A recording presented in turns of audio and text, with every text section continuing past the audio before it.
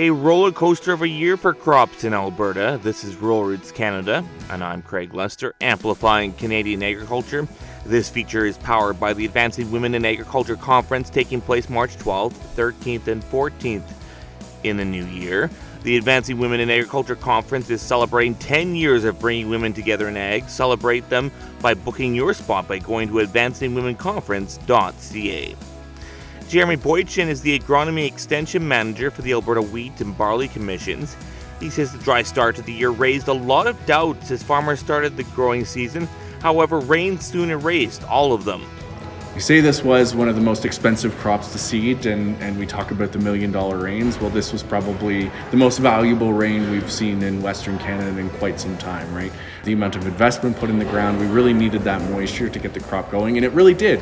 Wheat and barley really took off with that moisture, and some areas saw excess, which may have caused a little bit of challenges in some low areas. But that rain is really what allowed us to what eventually we saw was an average or slightly above average yield across Alberta, which was great to see. Boychin says the rain did cause some issues with pests and diseases. Wheat stem sawfly issues in the southern part of the province, around that Claresholm and east area of there, which continues to be a concern.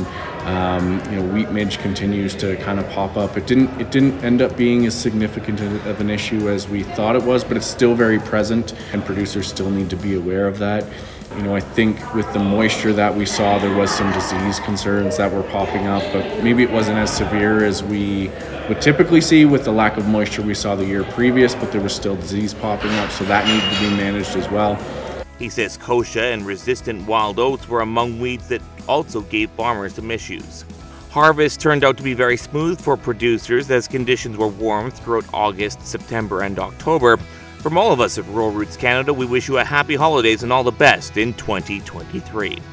For Rural Roots Canada, I'm Craig Lester, amplifying Canadian agriculture.